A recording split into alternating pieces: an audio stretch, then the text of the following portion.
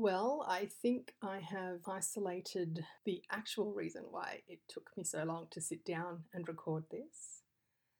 I cannot find the Hoodly Watsits to plug in my fancy pants podcast mic. I suspect that is what took so long for this to happen. I've been thinking about this podcast for most of this year and thinking about what I wanted to do with it. Did I want to just never come back and quietly drift off into the backstage ride? Or did I want to reanimate it? What did I want to do? Same format, different format?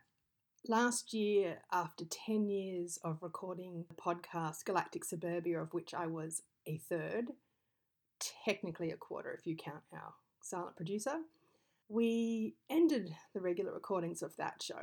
And the whole time since we finished that, I've been thinking about what did I want to do next. I just felt like I wanted to have some other project.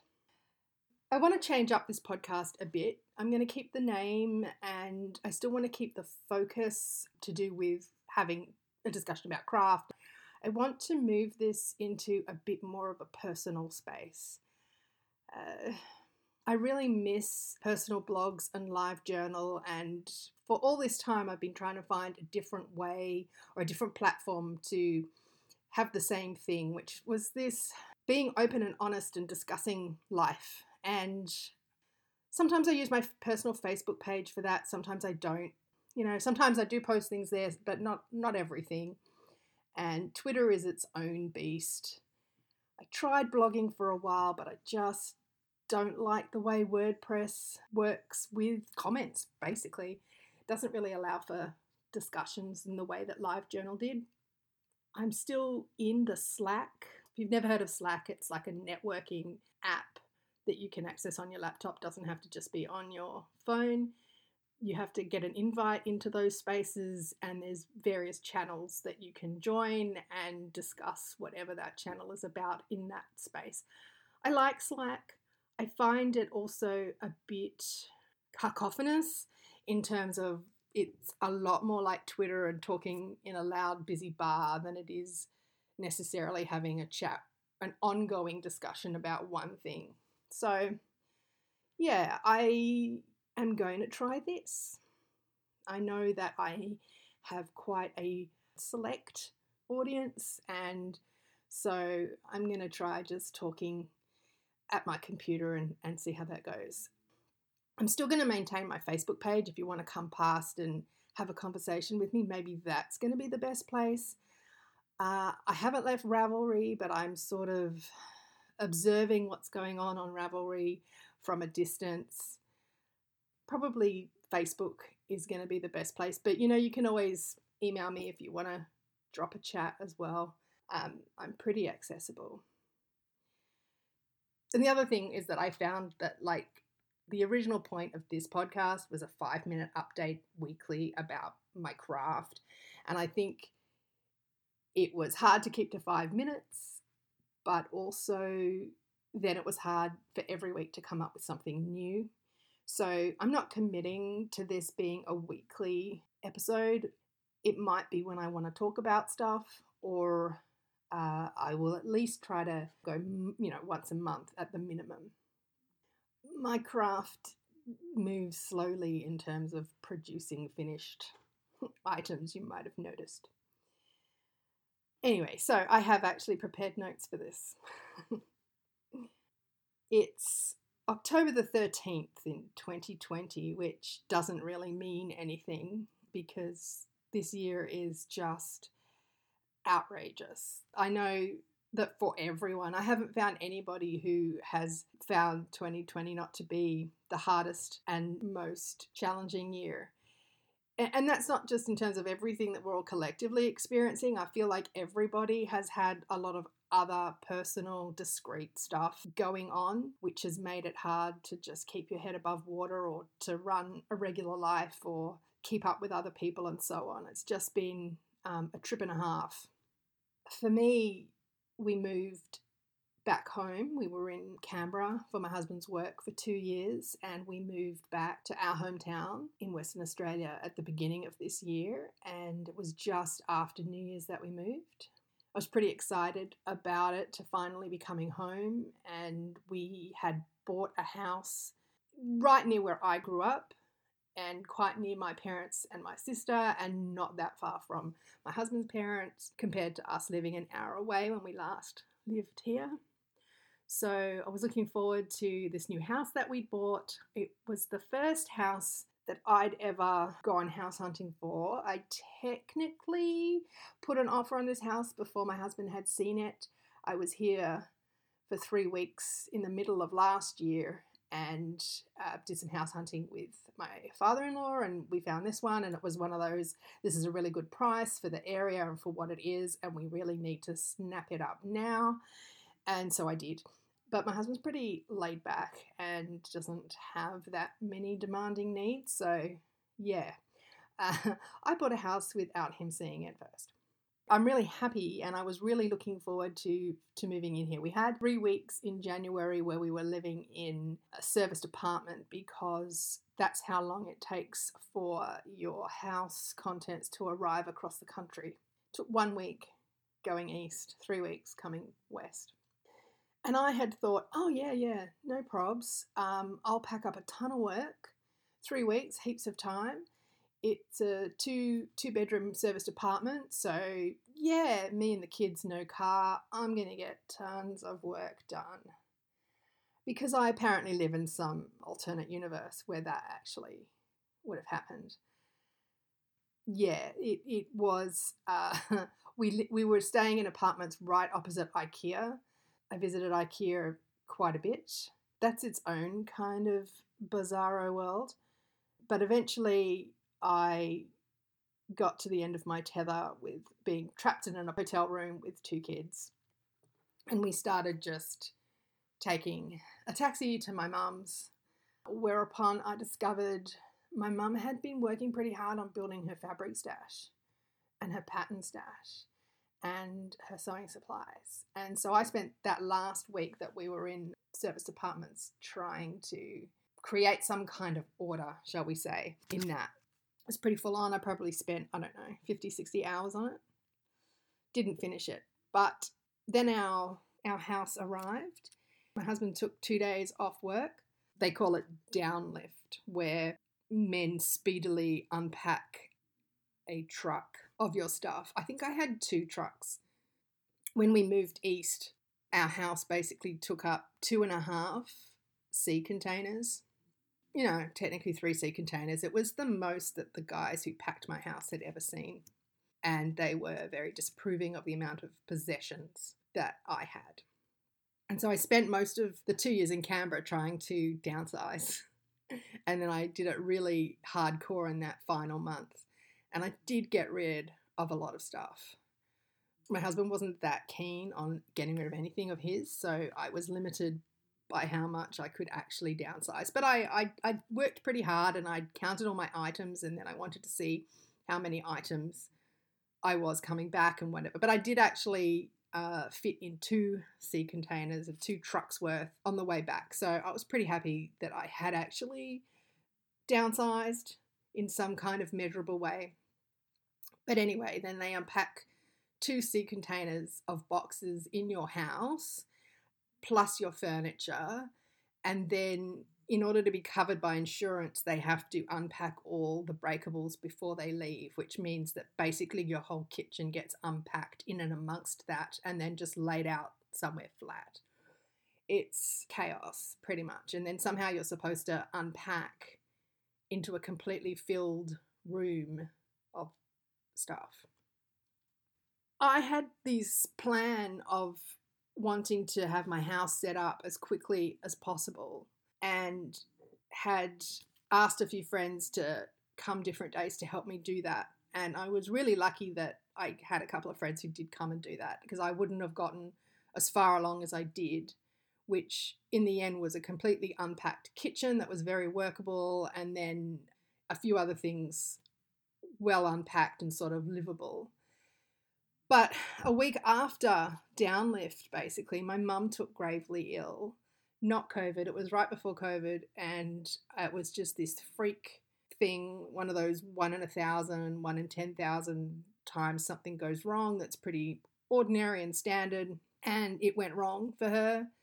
And then she reacted to different antibiotics and so on, and everything escalated, and it was really quite hardcore because even though she was in a hospital, when I went to visit her one of the days, it was really clear that that something had gone horribly wrong, and nobody was really that worried about it, but she couldn't stay awake, and she was slurring like she'd had a stroke or something. And it wasn't unless myself and my sister started kicking up a fuss that we managed to escalate this, and she ended up getting rushed to a different hospital and into ICU, and her kidneys had actually shut down. So it was pretty hardcore. She was in ICU, and it took a really long time. Thank God she is better now, but she was about 16 weeks in hospital, I think, and COVID hit while that was happening. So at some point, I had been trying to get her well enough before COVID kind of hit us, because she was in the hospital where our COVID patients would go, and I just wanted her to at least be at a rehab hospital or something. But at some point during that, my sister and I, who have autoimmune diseases, had to make calls about when we thought it was no longer safe for us to go and see her, and also about limiting any exposure that she might have if we had gotten infected or so, like just trying to like limit both the risk to us and the risk to her. And so there was a period there where we couldn't go and visit her anymore, and that was very stressful and upsetting. She wasn't even able to answer her phone for a while. There was definitely a week there where we weren't sure what was going to happen, and we weren't sure if that was the last time we'd ever spoken to her. And then there was no, I'd go to ask her a question or see something funny on the internet that I'd want to show her or whatever, and I couldn't because she wasn't conscious, and I didn't know if she ever would be again. And it was a really, really tough time. So all that happened, and while all that's happening, our kids started school. So our eldest started year 1, which was super exciting, and our youngest started kindy, which was equally super exciting. I was disappointed because I'd been led to believe that this was going to be earth-shattering, changing in terms of my available time, and that didn't happen, especially because for kindy I sent him for 2 half days, so he was only there full-time 3 days a week, and just going back and forward all the time to school to pick him up or to pick up the other one, and then it was after school activities and stuff. So it was a lot, also juggling my mum in hospital. But that was all very exciting until COVID hit, and then we pulled them out of school. Well, I pulled them out of school before the end of that term, and then we were all in lockdown. So it's been a wild, wild ride. And right now my husband is away. He was supposed to be away for half the year for work, but because of COVID, that ended up being around 3 months. So I'm sort of like 2/3 of the way into that, which brings you up to date to my 2020.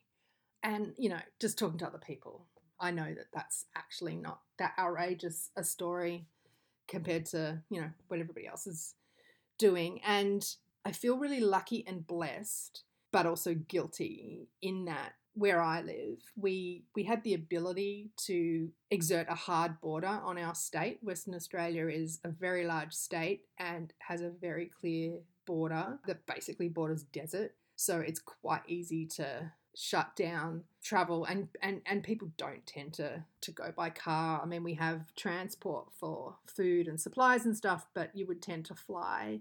And so we shut down our borders pretty hard. And not too long into the pandemic, we were in lockdown and were able to stem the flow of new introductions of COVID. And so then it was just a matter of getting on top of the cases that were here. And thankfully, we didn't have that many who were seriously ill.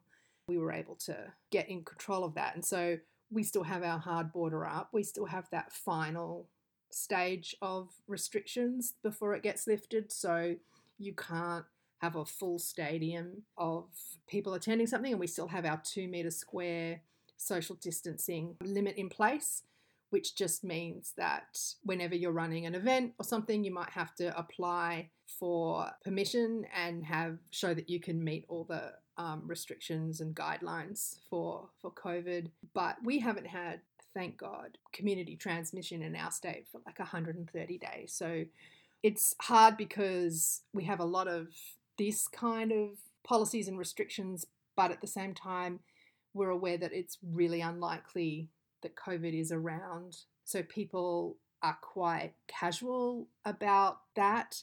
And so it's also like it'll only take one case getting out into our community for it to take off again, because we are not wearing masks, and I suspect people aren't washing their hands as much as they should be, and so on. So who knows what's going to happen going forward, but my kids were able to attend school in person for term 3, and they started back for term 4 this week. I had them home for 2 weeks only and was at my wit's end. I really feel for everybody else who still has their kids at home, because I could only do the 2 weeks before I was really ready for them to go back. And the other thing is that we started, after school activities yesterday, and it was so fantastic for them. And I feel lucky and blessed that my kids are able to do that. And I also am thinking of everybody else in the world who can't do that right now. It's this bittersweet. We're in this bubble where we get to just go on like it's not happening, and yet it is happening, and it's really terrible for a lot of people. Before I start talking about craft, I've been thinking a lot about feminism this year, and I've been thinking a lot about the sacrifices that I make, even though I supposedly am a feminist. Let me put it that way. Obviously, my husband is considered an essential worker, and so he worked the entire time during the pandemic and the lockdown. So my house technically wasn't locked down, and that's one of the reasons why I decided not to go visit my mum anymore, because we weren't really isolated, and neither was whoever my husband was coming in contact with at work. The obvious choice for staying at home during lockdown and for doing homeschooling and for looking after the children and so on was me. My husband was working very long hours because he's in a particularly high pressure job at the moment. It was still on me to do a lot of the housekeeping and the homeschooling and the entertaining of the children and so on, and the getting up to deal with whatever. It's the obvious choice, but it's always the obvious choice, right? Because my husband can't make babies. So at the point at which we wanted to start a family, the obvious choice was that I would make the babies. From there, I can never really compete with him in terms of who brings in the most money, and therefore the obvious choice to make the sacrifices is always me. That's not on him. That's just biologically, I couldn't make that be anybody else. I love my children. You always have to preface that with, I love my children. I don't regret having my children, and I want to be a good parent, and I want to be a good role model, and I want to be there for them, and I want to make sure that they're loved and feel safe and are protected. But the sacrifice of that is hard, and it's something that I've struggled with for, I guess, 7 years now, because I have to be put on hold because I can't put any of the other things on hold. And there's only so much time in the day, and there's only so much energy. And I remember at one point early in this year, I was trying to unpack the house. I was spending all my spare time at the hospital with my mum and my sister, and the rest was looking after the kids and getting them ready for school, taking them to school, picking them up from school, and so on. That was my entire day, every day. And I remember saying to him, I feel like nothing and no one, because anybody could be doing this. Anybody could be doing my life. You could substitute in anybody else to be me, and you wouldn't even notice that it was someone else, because there is nothing about my life that is me. There is no part of my life that I get to just be me. You can't change that. There's no, it's the obvious choice. Somebody has to do it. It has to be done, and it's you, right? And it sounds ungrateful to say that because, like, it sounds ungrateful to say that, but at the end of the day, it's still really hard. And we talk about the sacrifices, but you don't often hear people talk about what that sacrifice feels like, as though giving the sacrifice, you do it whilst running through fields of daisies, wearing, a white veil over your head and flowers in your hair and some gorgeous perfume advert or something. It's not a sacrifice unless it hurts, unless you are giving something up. And we never really talk about that. We just call it a sacrifice and everybody nods and moves on. And I feel like if you talk about what that sacrifice feels like, you become a bad person. So what that means is that my PhD had to go on hold this year, and I took a leave of absence, and I took a leave of absence pretty early on. Both my supervisors, very supportive. Both of them were homeschooling their kids, and they fully understood and knew what this felt like, and it was the obvious choice. But, we're not in lockdown anymore, and I'm not homeschooling, but my husband is away, and there's still no honest time to pick that up again.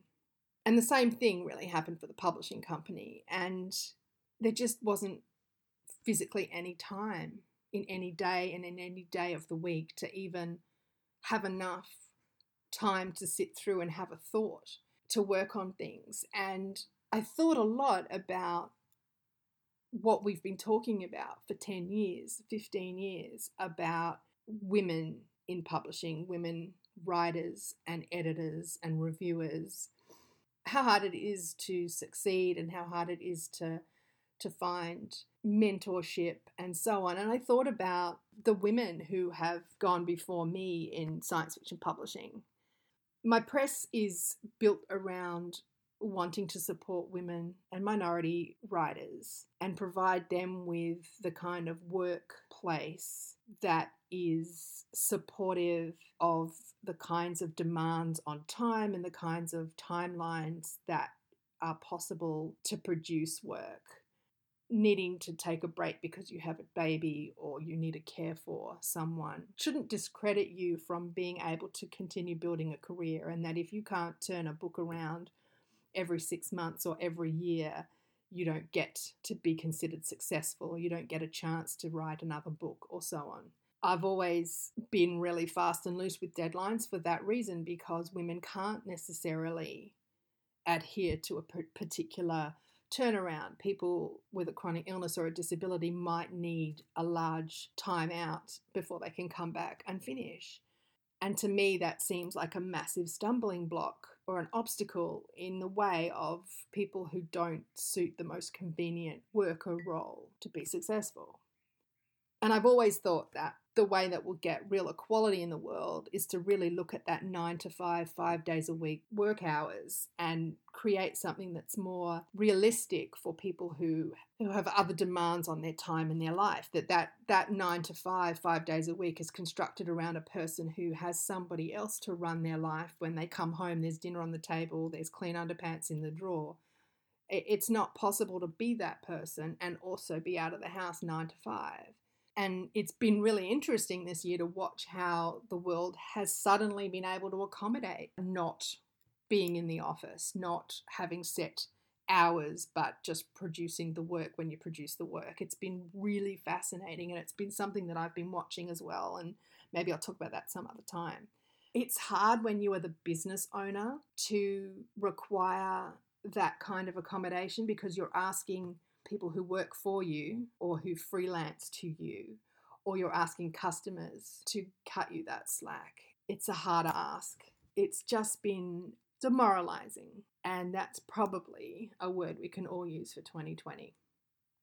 That's all I really want to say about that now, and I definitely would love to hear what you think or how you've experienced this year, or I'd love to get into conversations about this via some platform or medium. Anyway, I have been home a lot this year. Really felt like it was hard to find me or find time for me or find time to be me in this year. And so when COVID first happened and we were locked down, I was doing so much laundry. I can't even tell you. I was washing everything anyway because we just moved. But yeah, I was just like doing so much laundry that there was no more laundry to physically be done eventually. And I moved on to other things. So I did not get into bread making. I wanted to get into bread making, but I did not. I did get into the indoor plant craze, and I have a lot of indoor plants. Most of them are outside right now because it's actually better for plants outside than inside. I brought everything in over winter because most of my plants are more tropical, but everything's gone back outside at the moment to be in the sun. I eventually got into fruit and veg, so I have bought a couple of fruit trees. I have a lemon tree and an orange tree that I bought quite young. So the orange tree was almost just a trunk and it's now got leaves on it. My lemon tree was flowering when I bought it. I potentially didn't give it enough sun. Anyway, I remedied that and it's had lots of flowers. Maybe it has some fruit happening. I'm really not quite sure. I also want to get some apple trees. And I'm keeping everything in pots because I like to move everything around all the time, create different looks. And if something's not its best self where it is, I want to be able to move it. I've planted strawberries and I'm starting to get fruit. So I've got lots of strawberry looking green things, which maybe will soon become red strawberries. And I also got a raspberry cane. I didn't actually know that they grew on canes. I got one of those. I'm going to see how that goes. I do have some fruit on it and they might soon be red and ready to eat, and I'll see how that goes. I got 5 pineapple plants because for some reason I also got super into bromeliads, and it turns out pineapples are bromeliads and that seems deeply interesting. And then I got this really good deal, like I got 5 for $3 or something. So I've got 5 pineapple plants. And apparently they only take about a year to make a pineapple compared to if you take the top of a pineapple and grow that to get another pineapple. That takes about 18 months to 3 years or something. I will let you know. And then I just finally set up a veggie patch. So I've got tomato plants, a capsicum, cucumbers because I want to get into pickling my own cucumbers. And so I thought I might try and grow like a kajillion cucumbers. So that's sort of where I'm at. I am also into succulents. I've gone through some very serious phases, but that kept me really busy in lockdown. And it was also really nice to just get outside, even in a enclosed space, to just be outside for a bit. That's been really cool. And I've shared lots of photos of that on my Facebook personal page, but I could definitely start posting those to my podcast page to share them. I planted lots of bulbs and they are starting to come up. So I've got a couple of different kinds of liliums finally flowering, which is my favorite flower. And so that's super pretty. In this house, I finally have like my own space. It's not really a room. It's just off the hallway from the front door. And it's one of those like sort of studies, which is a bench attached to a wall that could be a workspace. And I've acquired it. And it's a really big bench. So technically it can have my publishing and office space and then craft space. And I also have a TV set up in here because I wasn't allowed a TV in the bedroom, which by the way has been really hilarious because then my husband told me he misses having a TV in the bedroom.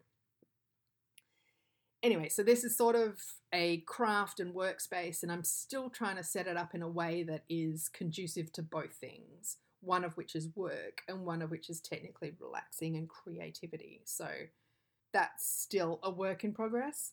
But I've been trying to sort out all my work in progress craft items and finish stuff before I start new stuff.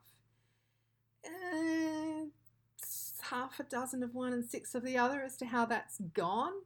But when I was tidying up and unpacking my house, I've been schlepping from different houses meters and meters of quilt wadding that I got on sale and are intended to go with quilt tops that I have finished. quilt tops that I have finished and I have backing for, and I also have wadding for. And the wadding takes up so much space. It takes up all the upper space in a cupboard, so like above a linen cupboard, all that overhead space or whatever. And it's quite large. And yet, if it was actually inside a quilt, it would be really flattened down and reduced in space. And because I'm trying to get this house to be completely tidy is the goal, but everything being in a place and everything having a place and moving on anything that we don't really need has been the goal for this year. And so I kept looking at this wadding and thinking, you really, if you just made the quilts, then this would solve this problem. But the reason I haven't made the quilts is because I actually don't know how to quilt. Or at the time, I didn't actually know how to quilt. I don't know how to use a sewing machine, and I don't like a sewing machine. I guess because I don't really feel in control of it. And mostly I don't know and I don't like it because my mother doesn't. And so I've just acquired her feelings about the whole thing. And I also never had her to show me how to use one. And every time somebody's tried to show me how to use one, it just does not work. It doesn't work in my brain. But, I think at some point I'm going to actually have to tackle that issue, but not today. So I thought, okay, well, I'm in lockdown. What better time than now to learn how to hand quilt? The thing is that hand quilting takes a long time, and I think it takes a really long time before you get good at it, which means that there's going to be a whole heap of quilting that's not good. But I decided I was just going to let myself be terrible at it. And in fact, I think I've been quilting as though I thought that every piece that I'm going to make is going to be entered into a competition or be put on exhibit, which is ridiculous because I never enter in any competitions and I never exhibit anything. So why don't I just let the quilting be terrible? There's no grade at the end of it. It's just a finished item, right? And if I do my thousands of hours, I will eventually get good at it. With that philosophy, I learned how to quilt. So I taught myself how to quilt, and I have quilted one whole quilt. If you've been following me for, 100 years, it's the monochrome tumbling blocks quilt. I quilted that, and I'm halfway through a friendship quilt that I call the vaudeville quilt for no reason. Well, it makes sense to me, but anyway. And it didn't take that long for me to get much better at it. And the lot more I did it, the better I got at it. And I actually quite enjoy hand quilting now. The kicker is that they now don't make this wadding anymore for quilts. They make this really thick woolen fabric that I don't think you can hand quilt with. So now I've mastered a skill that has become redundant as far as I can tell. I am actually finishing long started projects because now that I can quilt and I'm okay with the way I quilt, I can finish these things and move on. And actually having finished items might be kind of cool. I'm not sure. I only have 2 finished items. That's what I've been doing. I learnt how to quilt in lockdown. That's the thing that I did. The other thing is that I had to stage an intervention of some kind with my mum and her stashing because she's been stashing but not really using it. And I don't think that's allowed. I just don't think that's allowed. When we were at the beginning of lockdown, my husband bought himself, a game. He bought the kids some books and games, and he asked me if I needed some craft or something for lockdown. And I looked at him and I said, I'm sorry, did you think I was not prepared for the apocalypse? To which he laughed, and then he said, and your mother is prepared for a couple of apocalypses, which is true. I have challenged her to us creating our own block of the month type thing where we choose the rules each month, and I've got month in inverted commas for a reason. We either choose the same fabric and a different pattern, or we choose the same pattern and different fabrics, or we pick pre-cuts and decide something or not. So she's got all kinds of things, and she has fabulous taste is the problem. So it's very hard to choose. Anyway, so for this month, we chose the same pattern and we chose different layer cakes. We each chose layer cakes. So we've got different fabrics, same pattern, and we're facing off against each other to see what we'll do with that. And she's got a friend who's come in to join us and has taken a third set of layer cakes to face off. So we're going to have the 3 different fabrics, same pattern. Technically, I think we agreed it was going to be a block of the month, in which case you'd be putting together a quilt of different blocks. But I have been making more than one block, and I'm kind of seeing this as its own quilt. And I think she's just going to make 1 block a month. That's not going to use up a lot of fabric, really. And yeah, so I'll update you on how this goes. But I thought it would be fun to post the different fabrics and the blocks that we've chosen, and to see how we go. I am quite itching to get stuck into her fabric stash, I cannot lie. But I'm not letting myself go full hog into that until I've started projects of my own, and then also used collections that I've bought myself that I want to use. I have a fear of cutting things up, but then why do you own it? And is this the best way to appreciate it? I'm gearing myself up to start a few other projects, and we'll see how I go with that once I've actually finished a few quilts. I'm putting the bias binding on the monochrome tumbling blocks quilt. As I said, I'm about halfway through my vaudeville friendship quilt. And then the very next thing I want to do is I want to finish that kimono hexagon quilt, which is for a wall hanging. It's basically done. I just have to finish off the edges and then quilt it. And it's not very big. So here's me saying I don't think it would take me that long to quilt. I would never have believed that I would be someone who could say that, and I'd say that about hand quilting. So 2020, weirdly weird year that is a complete trip and a half, and I hope it hasn't been all terrible for you. I hope to come back with a new episode soon, and I look forward to hearing from you. I hope you're still crafting.